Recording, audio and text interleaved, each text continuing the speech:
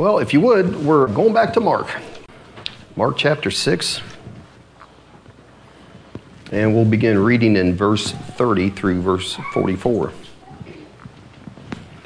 Mark chapter 6, verse 30, and it says, "And the apostles gathered themselves together unto Jesus and told him all things, both what they had done and what they had taught. And he said unto them, Come ye yourselves apart into a desert place and rest a while, for there were many coming and going, and they had no leisure so much as to eat. And they departed into a desert place by ship privately. And the people saw them departing, and many knew him, and ran afoot thither out of all cities, and outwent them, and came together unto him. And Jesus, when he came out, saw much people, and was moved with compassion toward them, because they were as sheep not having a shepherd. And he began to teach them many things. And when the day was now far spent, his disciples came unto him, and said, This is a desert place, and now the time is far past. Send them away, that they may go into the country round about and into the villages and buy themselves bread, for they have nothing to eat. And he answered and said unto them, You give them to eat. And they said unto him, Shall we go and buy 200 pennyworth of bread and give them to eat? And he said unto them, Well, how many loaves have you? Go and see. And when they knew, they say 5 and 2 fishes. And he commanded them to make all sit down by companies upon the green grass. And they sat down in ranks by hundreds and by 50s. And when he had taken the 5 loaves and the 2 fishes, he looked up to heaven and blessed, and brake the loaves, and gave them to his disciples to set before them. And the 2 fishes divided he among them all. And they did all eat, and were filled. And they took up 12 baskets full of the fragments and of the fishes. And they that did eat of the loaves were about 5,000 men. And let's pray. And Father, once again, we open your word and we listen for your voice to speak to us tonight, Lord, and we open our hearts to that. And I just ask that you'll show us that you are the God that can take the little we have and bless it and multiply it, because you are the God that can do impossible things. And we just thank you that we'll see that and you'll show us that tonight in Jesus' name. You know, the key verse in this section is verse 37. When Jesus tells those 12 apostles, the 12 disciples, he tells them, he says, you give them to eat. And they couldn't, but they did. And what he's teaching them is about ministry, and that's what he's teaching us. So we're seeing as we move on through Mark, he's getting his disciples more involved in his ministry. And that's really been his plan from the beginning. So when he went along that seashore early on and he calls Peter, Andrew, James, and John, what does he say to them? He says, come, follow me. And what's he going to do with them? He says, you're not going to be fishing for fish anymore. You're going to be fishing for men. I'll make you fishers of men. We've read this several times back in chapter 3, verse 14. He went up into that mountain and he called the 12 unto them. And it said he ordained 12 that they should be with him. That was one purpose, and that's mainly been what they've done up to this point. And the second one was, and that he might send them forth to preach. And that's the very thing he did in this chapter we're in, chapter 6, verses 7 to 13. It says in verse 7 that he called unto him the 12 and began to send them forth. So here is, they're learning how to minister as they've seen the master minister. And so we've also said that we're reading all this in the Gospel of Mark, not so that we can just be reading an interesting history lesson, just sitting back, well, this is just an interesting story, all these narratives we're reading. But to see what he called them to do is what he has called us to do. That's the reason that we're reading that. And so we talked in Acts 8, when the church was scattered because of the persecution of Stephen. What did it say they did? It says they went forth everywhere. Everywhere they went, it said they preached the word. They gossiped the word. What were they doing? They're sharing their experience that they had with the Lord Jesus Christ and how the gospel changed their life. And their message would have been the goodness of God. That's what they were preaching. The goodness of God is not going to leave you in your sins, but the goodness of God is going to lead you to repentance. And Paul says that in Romans 2:4. He says, knowing that the goodness of God leads us to repentance. So if we want to really truly proclaim that God is good and God is love and all that. What we're going to tell somebody is that is found in repentance, in turning from your sins. And we're going to have to trust God to show a way to tell them that. So it's not an in-your-face, be nasty about it, but we need to say that, hey, you need to turn from your sins. That's how I found life. That there's death in sin, there's bondage in sin, and the freedom that he's given us is through repentance. The goodness of God will lead you to repentance. And so if we leave that out, if we leave the message of repentance and sin out, we are not leading them to life. So let's look at that if you would. If you just put something there in Mark and turn back to Acts 11, I'd like us to see this. Acts 11, beginning in verse 14. Peter's describing what happened in the house of Cornelius, and we're kind of cutting in on this talk here. Let's go to verse 13. And he showed us how he had seen an angel, Cornelius, in his house, which stood and said to him, send men to Joppa and call for Simon, whose surname is Peter, who shall tell thee words whereby thou and all thy house shall be saved. And as I began to speak, Peter relates, the Holy Ghost fell on them as on us at the beginning. And then I remembered the word of the Lord, how that he had said, John indeed baptized with water, but you shall be baptized with the Holy Ghost. For as much then as God gave them what the like gift as he did unto us, who believed on the Lord Jesus Christ. He says, what was I then? They're Gentiles, but what was I that I could withstand God? And look at verse 18.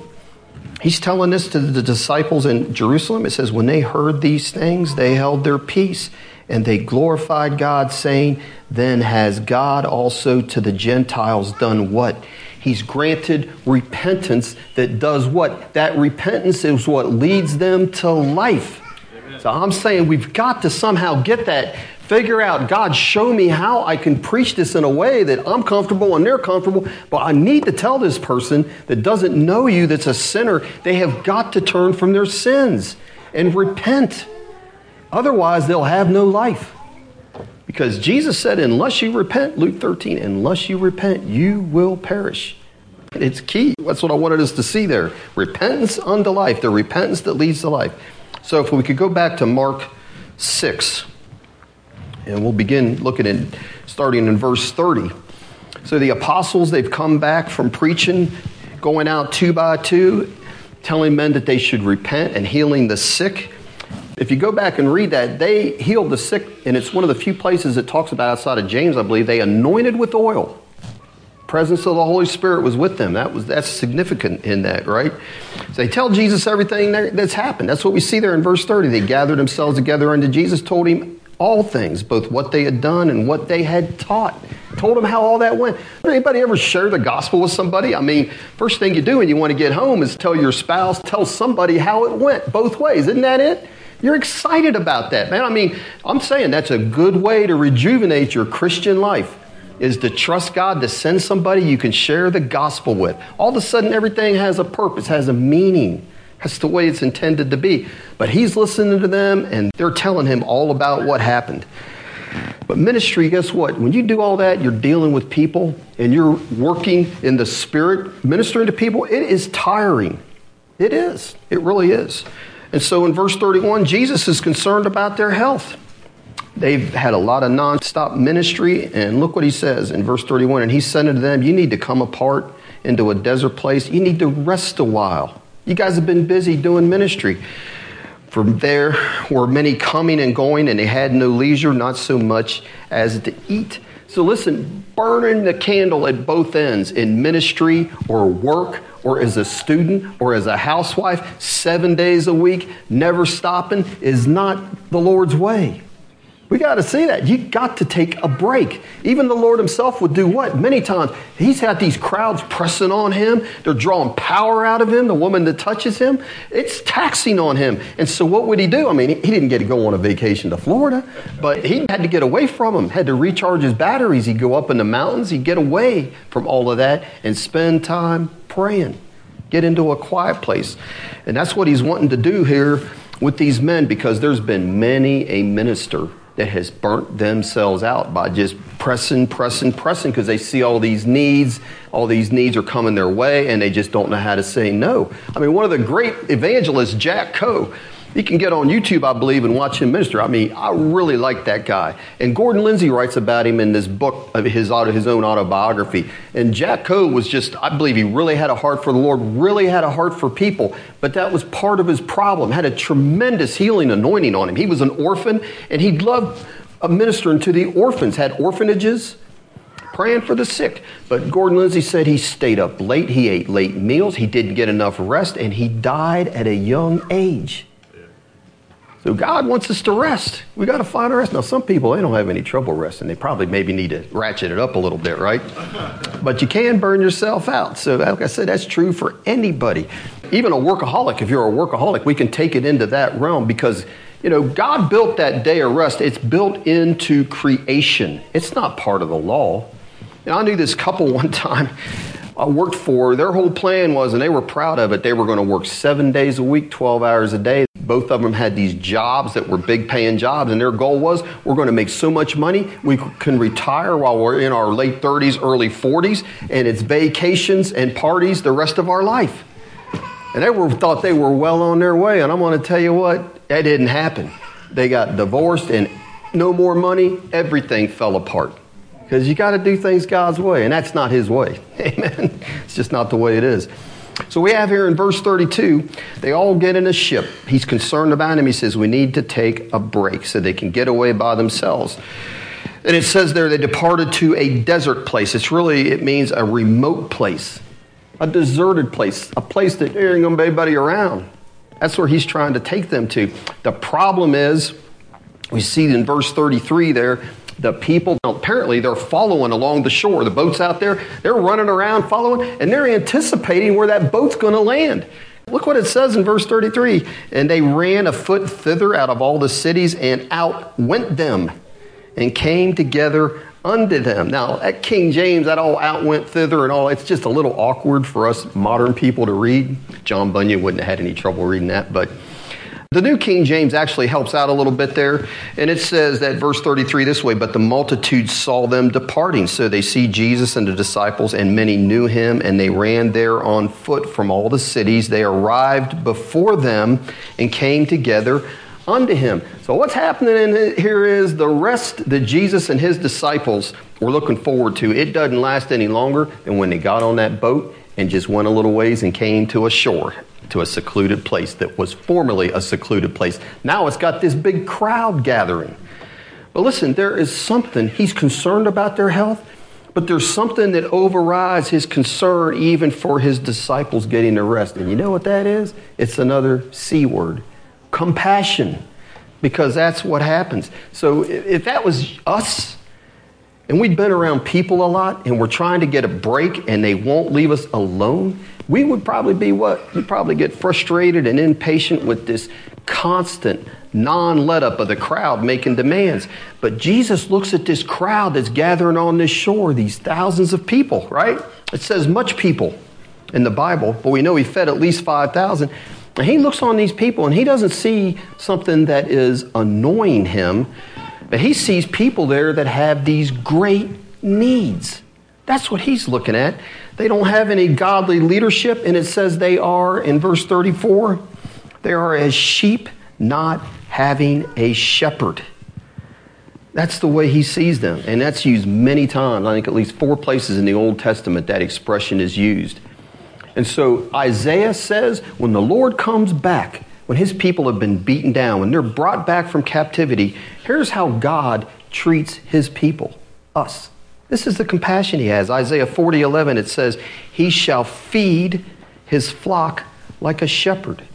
He shall gather the lambs with his arm and carry them in his bosom, and shall gently lead those that are with young.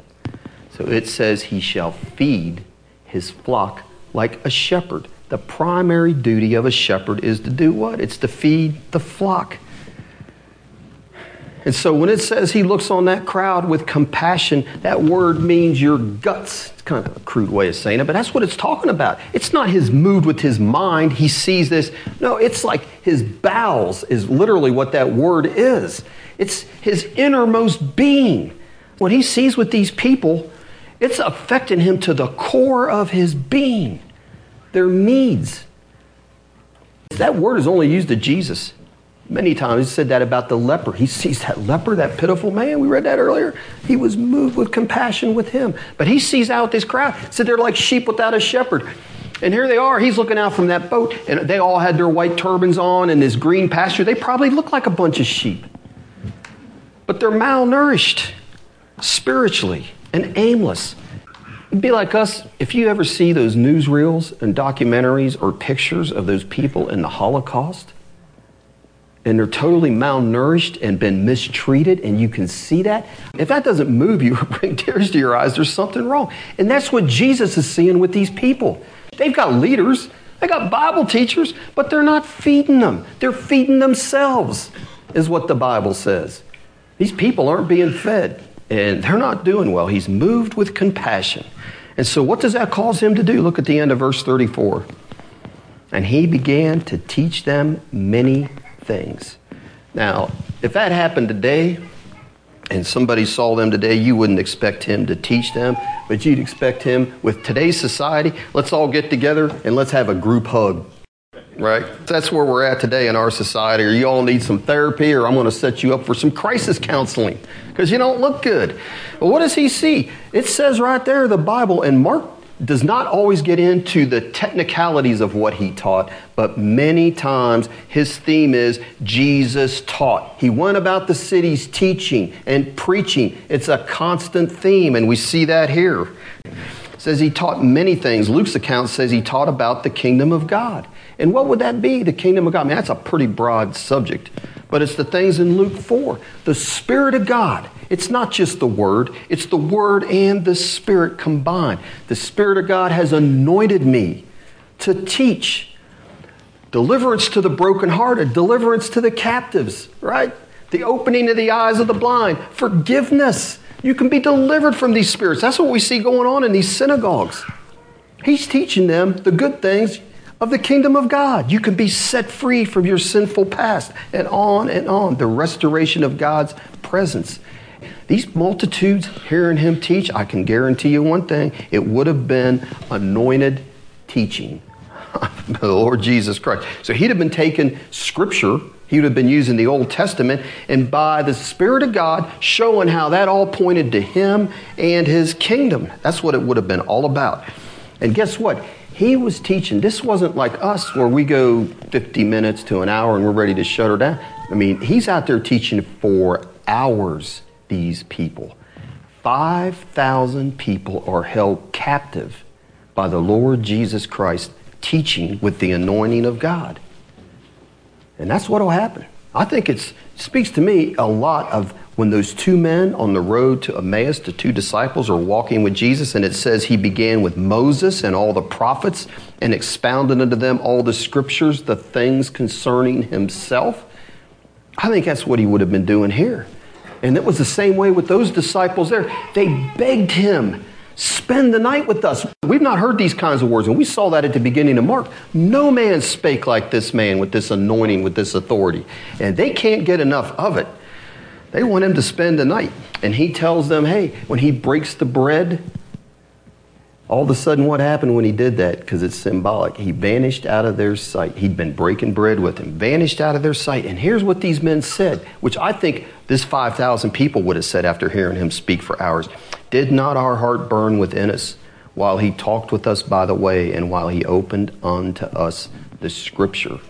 I think that's what happened to those 5,000 when they were sitting there. And anytime you hear a good anointed message, time just flies on by, doesn't it? And that's apparently what happened. I think that's what happened to this crowd. Hours of teaching just seemed like minutes, and they didn't care about eating.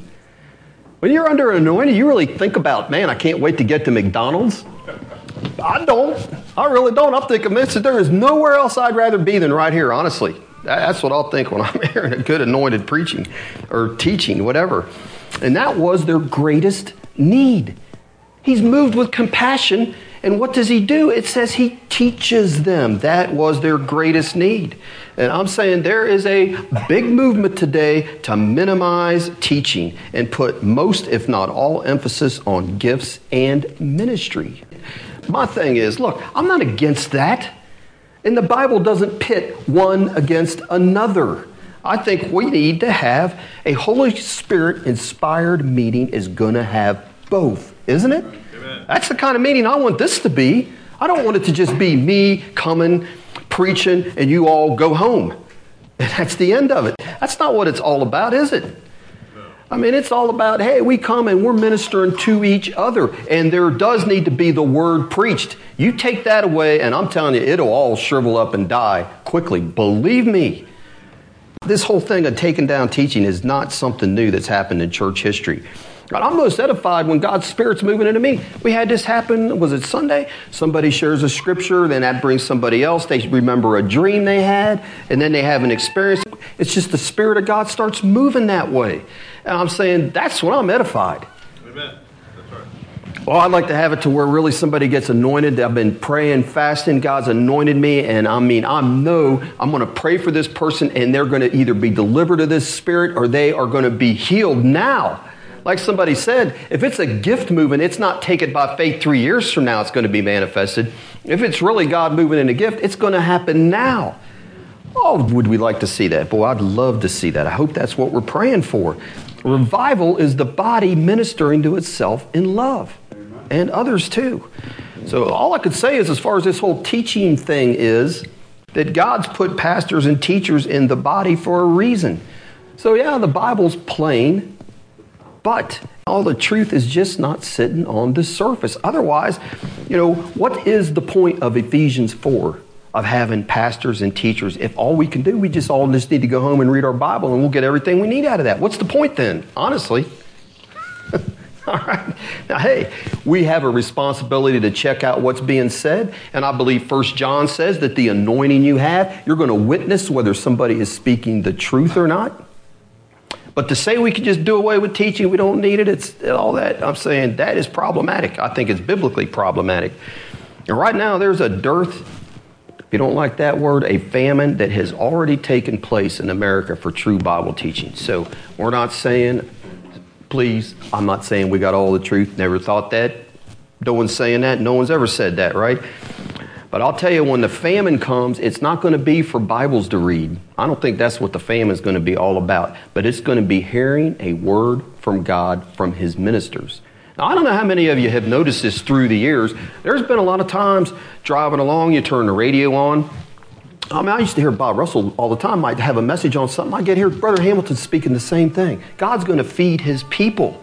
He's given a word to a body through the pastor, the teacher. That's the way it works. So you can get stuff from other people, but I just think that's the way things are designed. It's not the same as just reading your Bibles. And here's what it says in Amos. Behold, the days come, saith the Lord God, that I will send a famine in the land, not a famine of bread, nor a thirst for water, but of hearing the words of the Lord. And they shall wander from sea to sea, and from north even the east, and they shall run to and fro to seek the word of the Lord, and it says they shall not find it. Now let me share this with you. This is written by somebody that was over in China. They were involved in a huge revival that's still taking place. And this is back from a few years ago. And I just found this interesting. This is some observations this man made with comparing Chinese and English-speaking people. He says this: Chinese Christians are willing to put aside all other interest and concentrate on the revival. They were having revival at the time, without missing a single meeting. English-speaking Christians treat the special meetings as a side issue and attend only occasionally. Chinese Christians come early to every service, bringing their Bibles and hymn books. English-speaking people try to avoid the preliminaries, and the ladies bring their vanity cases. The Chinese come for spiritual help. They enjoy long sermons and feel they have had a real feast. English-speaking people want to be entertained. They like the addresses, quote, short and sweet. There is a struggle before the Chinese come to the altar, but they do come. English-speaking people, with all their courage and boldness in other spheres, seem too timid to make a public confession of Christ. What pleading it takes to overcome that reserve. And the last thing he said, Chinese are bold to witness for Christ on street corners, in villages and markets. English-speaking people, they'll pray and give, but it is almost impossible to get them to open their mouths. Wow. kind of an indictment. That may sound hard, but I didn't write it. That's just what somebody else said, and I thought I'd read it to you. But he says there's going to be a famine in the land. People take it for granted, and we think it can't happen. But guess who it did happen to? These very ones that Jesus is teaching right here. It happened to them. It's taken off the scene from them, right? It was removed. Their house, what did he say? He wept over Jerusalem. The ones he preached to, the ones he taught, the one his bowels of compassion were moved for. He cared about them. He wept over Jerusalem, but he says, your house is going to be left desolate. And it was. We can't take things for granted. You take for granted what you just think, man, this will always be around. It's not necessarily, right? It's something we need to pray for and act on what's being taught. You know, I know of a church. We'll just say at some point, I know of a church that had a teacher, and he was an anointed teacher, in my opinion. And he had a series on a weekday night he was given on the book of Jeremiah. And Lisa and I started going to that. And I mean, it was very good. And the people that came, it wasn't the bulk of the church, but it was a pretty good chunk of that church came. And I'm telling you, everybody that came to that meeting, everybody liked it. It was anointed. Everyone was being fed by it. And that went on for about a month. All of a sudden, it stopped because a major holiday came around. And I'm thinking, okay, let's get through this holiday, which lasts about a month, and then probably they'll pick it right back up. That was the end of it. So they left us hanging in Jeremiah chapter 6. I mean, I could have gotten up to at least chapter 15. I mean, it was just really good. And you know, this minister, I'm saying, what do people do? He stayed at the church for a few years. He's gone now. They don't have that anymore. Like, man, can't take it for granted. What if a person went to that church to hear that guy preach? He's not even around. He's gone. Somebody that God used. So I don't know all the wherefores and all that, but I'm saying it's something you can't take for granted. So Jesus teaches this crowd until it's almost dark down in verse 35, and the day was now far spent.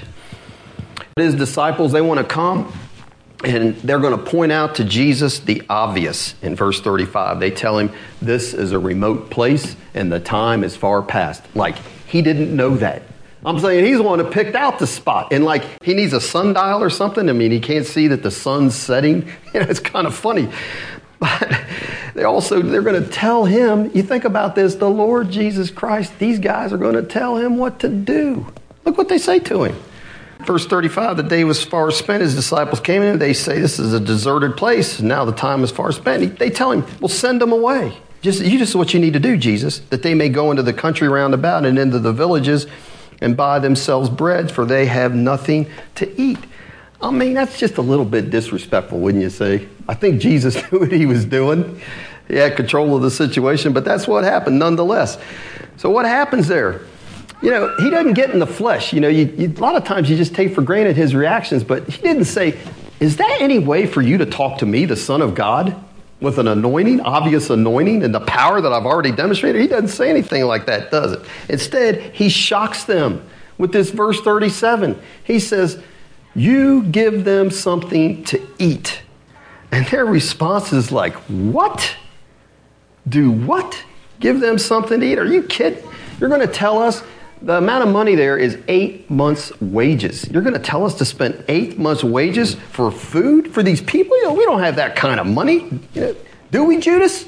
And Judas is like, you ain't going to have that kind of money as long as I got hold of the bag, because I'm a thief. Yeah, he said, no, well, I'm holding the bag. And so Jesus goes on. He says, no, okay, y'all just tell me, how many loaves do you have? Take your inventory. He tells them that in verse 35. And when they knew, they say 5 and 2 fishes. And Andrew and John's account, so this is the only miracle that is in all 4 Gospels, if you didn't know that. It's the only one that's in all 4, the feeding of the 5,000. And in John's account, Andrew says, yeah, we got the 5 loaves, and they were only little small loaves like that, enough for one person at the most. It wasn't like they're these big things you might get at a bakery somewhere. And he says, well, what is that amongst so many? That's not going to do much. And so Jesus commands his disciples in verse 39 to do what? He says, I want you to make those people sit down in groups of 50 or 100. And they had to be thinking, man, this guy is crazy. You know, he's asking us to tell these people to sit down in groups when all we got is this little pittance and it's getting dark.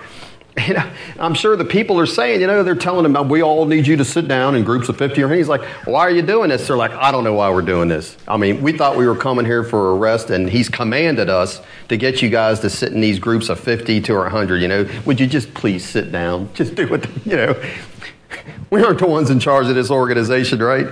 And I'll tell you what that reminds me of, because what's going on here, he's acting his faith and getting them to act their faith, so to speak.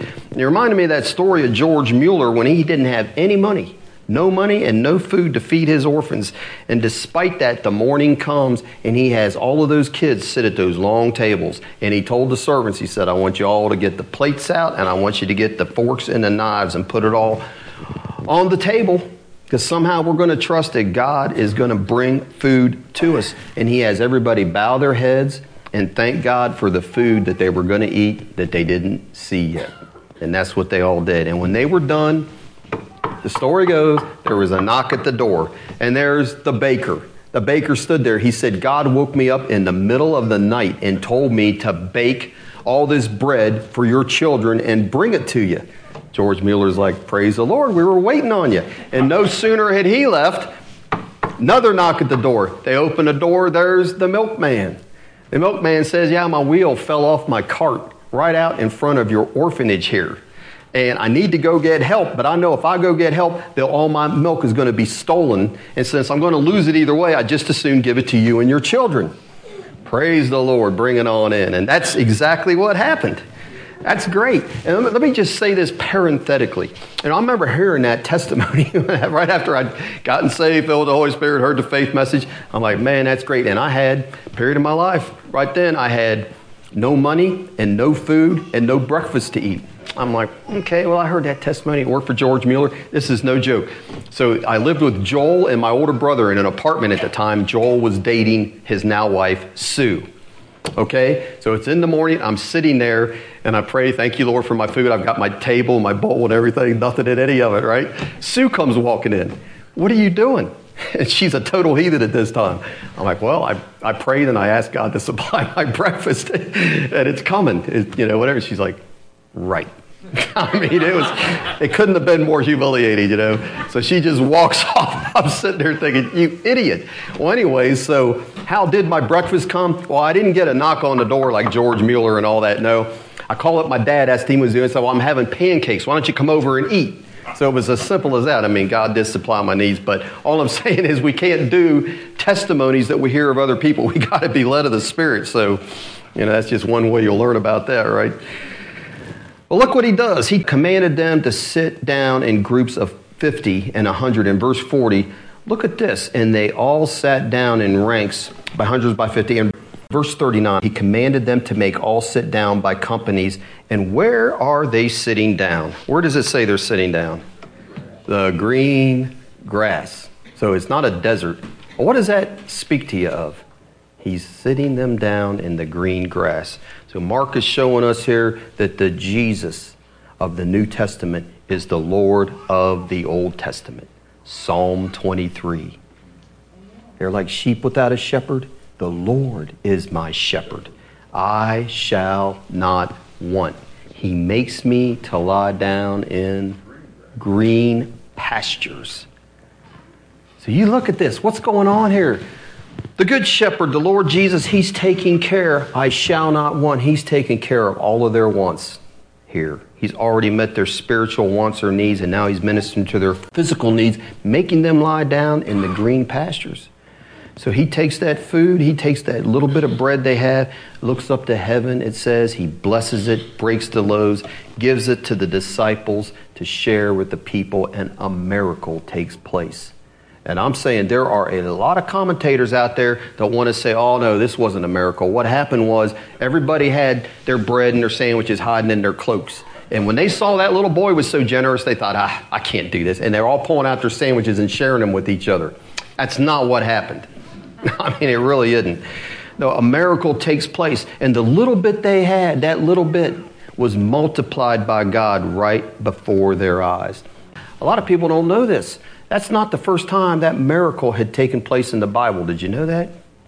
So if you put something there, we can look at this. Turn back to 2 Kings 4. 2 Kings chapter 4. And beginning in verse 42, it says this with Elijah. And there came a man from Baal Shalisha and brought the man of God bread of the first fruits. The man of God is Elisha. Bread of the first fruits, 20 loaves of barley, and full ears of corn in the husk thereof. And he said, give unto the people. Elisha says, give unto the people that they may eat. And his servitors said, what? Should I set this before 100 men? In other words, I don't have near enough, just like the apostles. And he said again, give the people that they may eat. For thus saith the Lord, they shall eat and shall leave thereof. They're going to have extra. In verse 44, so he set it before them, and they did eat and left thereof according to the word of the Lord.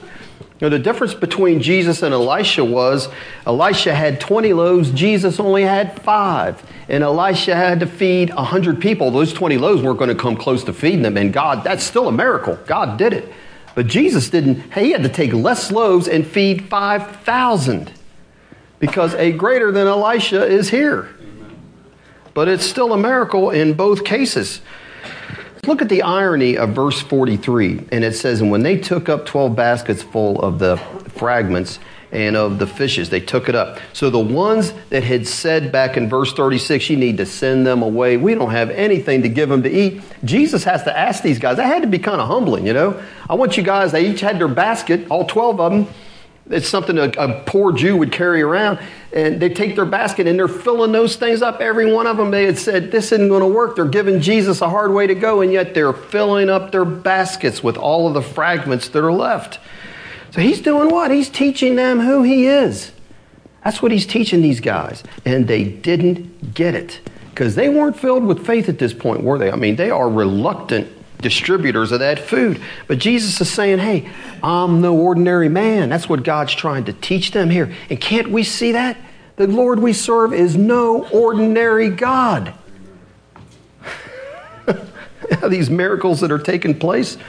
You know, Mary had prophesied when she was carrying Jesus. When she saw Elizabeth, she says, my soul does magnify the Lord, and my spirit has rejoiced in God, my Savior. And she goes on to say, he has filled the hungry with good things, and the rich he has sent away empty. And so what we're seeing here is the Lord Jesus Christ is our good shepherd. He will meet all of our needs. So if we're hungry, he will satisfy us. That's what it just said. We just read that. Spiritually and physically. And he does it through the church. That is how he meets the needs of the world now. So he takes our little that we have and multiplies it to others. You, can you hear him say that? You give them something to eat. We hear that from the Lord and we're like, what? How can I do that? I feel spiritually worthless. I feel spiritually bankrupt. I feel like I don't have anything or little or nothing to offer. And the Lord says this, he says, just take the little bit that you think you have and sit down with one of your children or all of your children and just share that little bit that God showed you in the scripture with them and watch him multiply it and bless it to them. He says, take that little bit you have, take that verse that you read and share it in the church. And watch God bless somebody and speak to them through this little simple scripture that you shared without much comment on it. And you think, man, that wasn't much. Well, it might have been much to somebody else. And it might have spurred somebody else on and spurred somebody else on. And next thing you know, we got a revival. Isn't that what we got going on here? There's little few fishes, buddy. Everybody was filled and satisfied, it says. That's what God does. Or, you know, you got your testimony. As simple as you may think it is, you have that much, that little you do have if you're a Christian, and share it.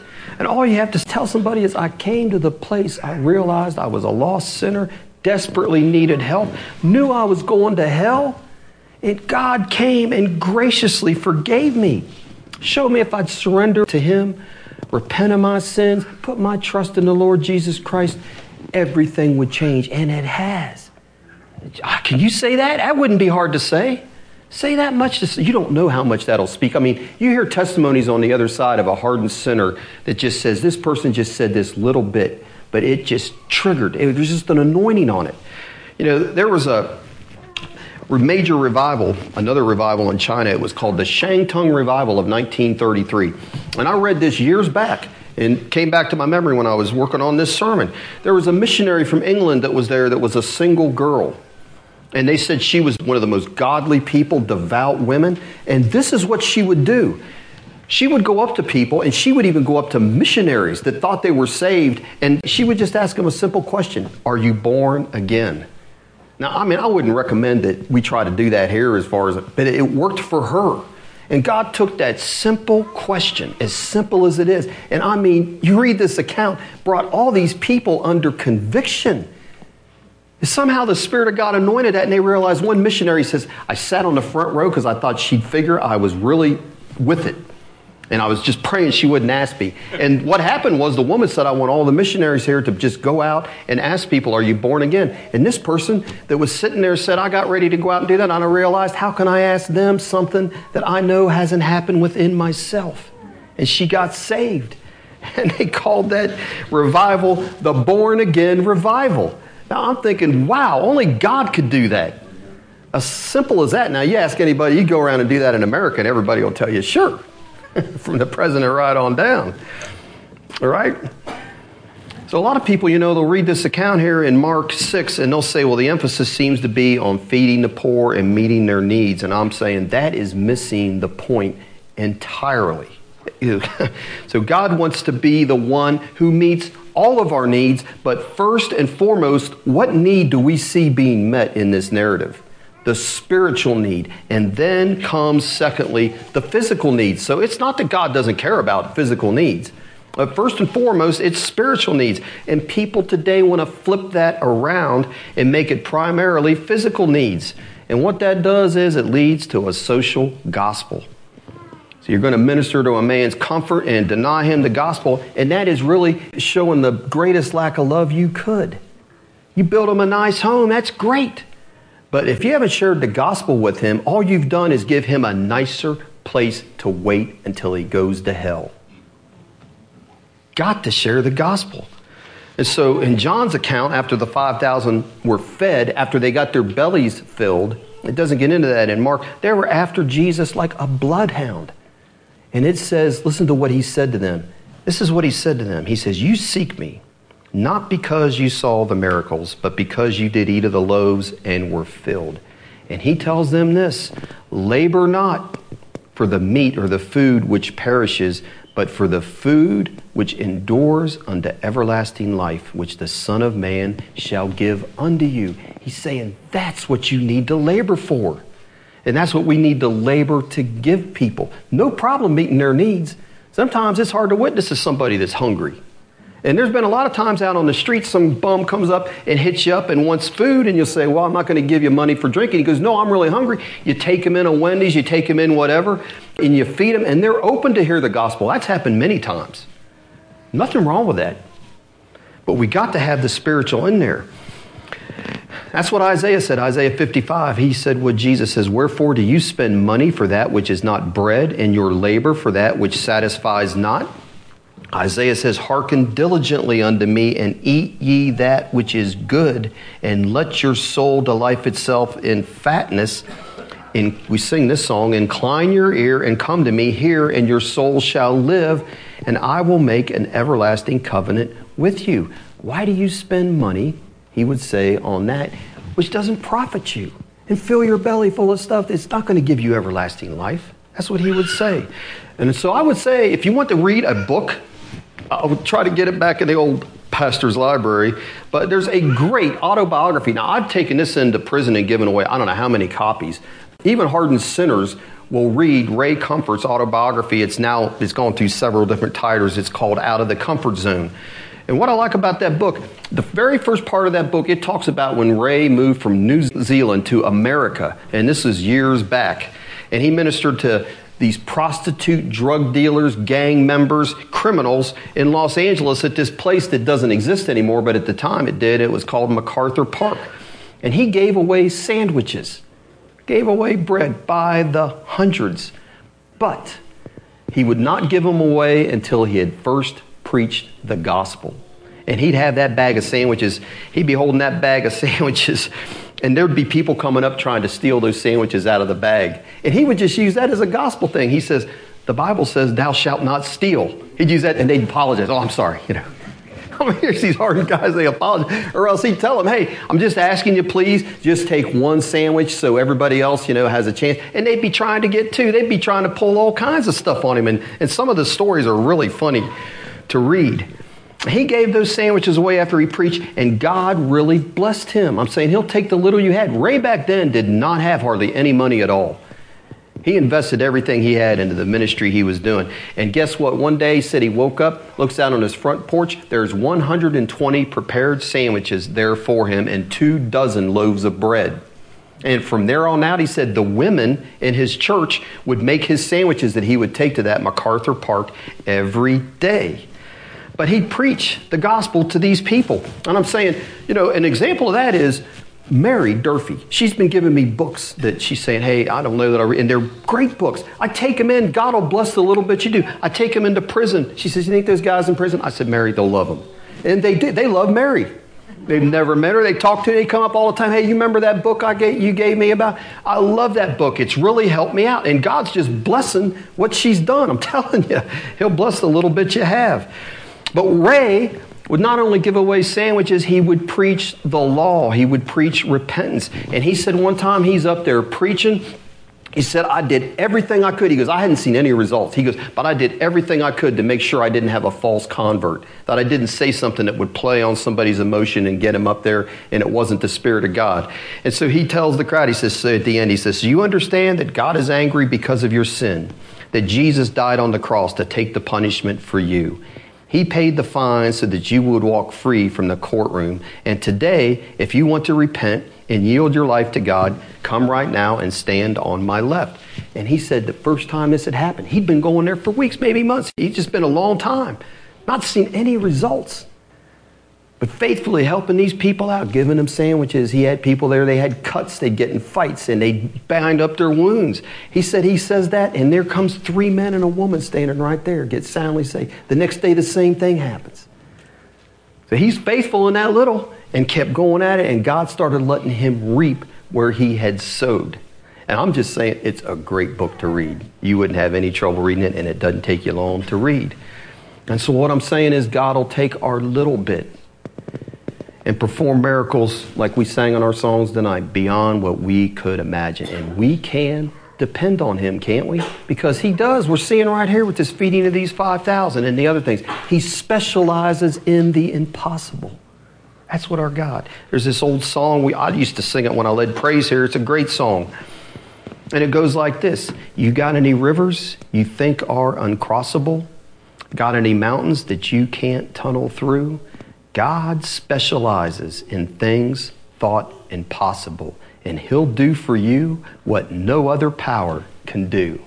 That's a great old gospel hymn. It really is.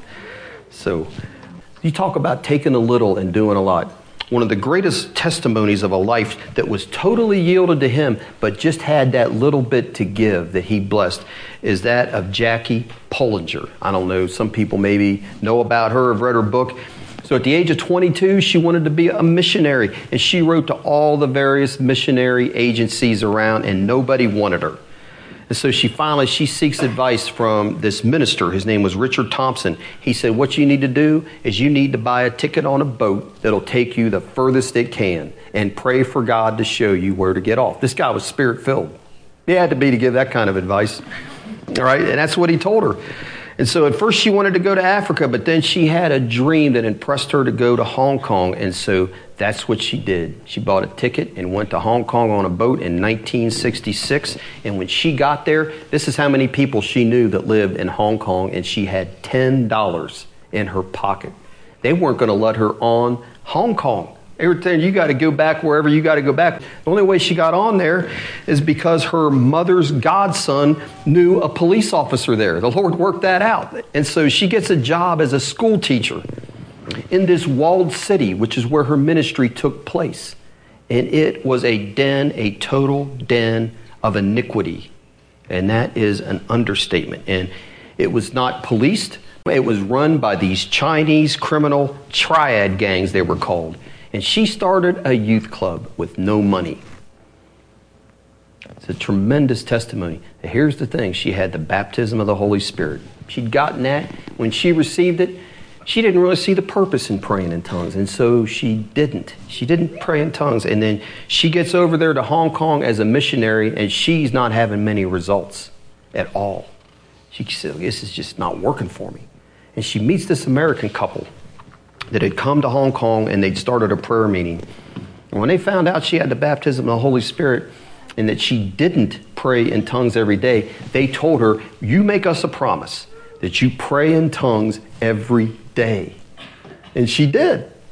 She said, they convinced me to make that promise. And so what she did, she'd never done this before. In fact, she never really thought much of the prayer language she got when she first received the baptism. But she said, I started praying. I started feeling God's presence. Noticed this language is like nothing I had known. And she did it for just 15 minutes every day. But she did it every day. And then it went on from there. And she said, all of a sudden she notices the power of God's on her. And people she's witnessing to now are getting saved. And I don't have enough time to get into the whole thing that went on with her, but I'm saying these guys that are hooked on drugs, she would pray for them to receive the baptism of the Holy Spirit, and God would supernaturally deliver her. It was such a tremendous work that went on there. Somebody at the BBC heard about it, and they didn't believe it. So they sent a television crew there to find out what was going on, and the person said, when I got there, it was way more than I had ever heard or ever could have imagined. And so she's seeing these hardened gang members, prostitutes, young teenage girls.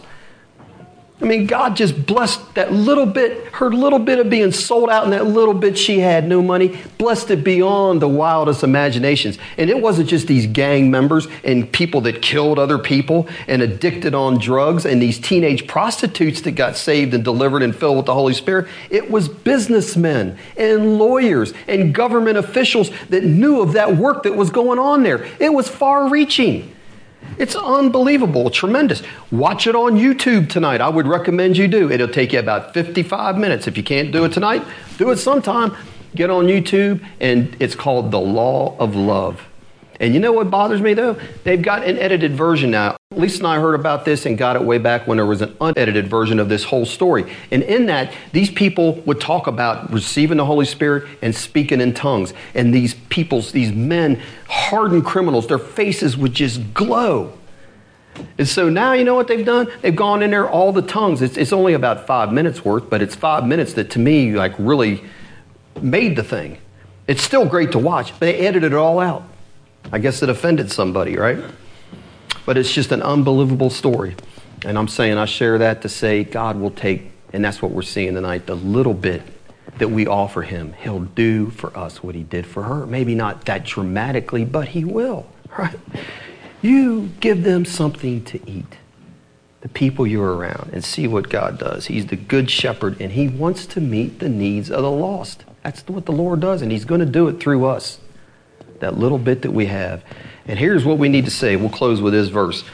Paul said this in 2 Corinthians 3:4. He says, such is the confidence that we have through Christ toward God.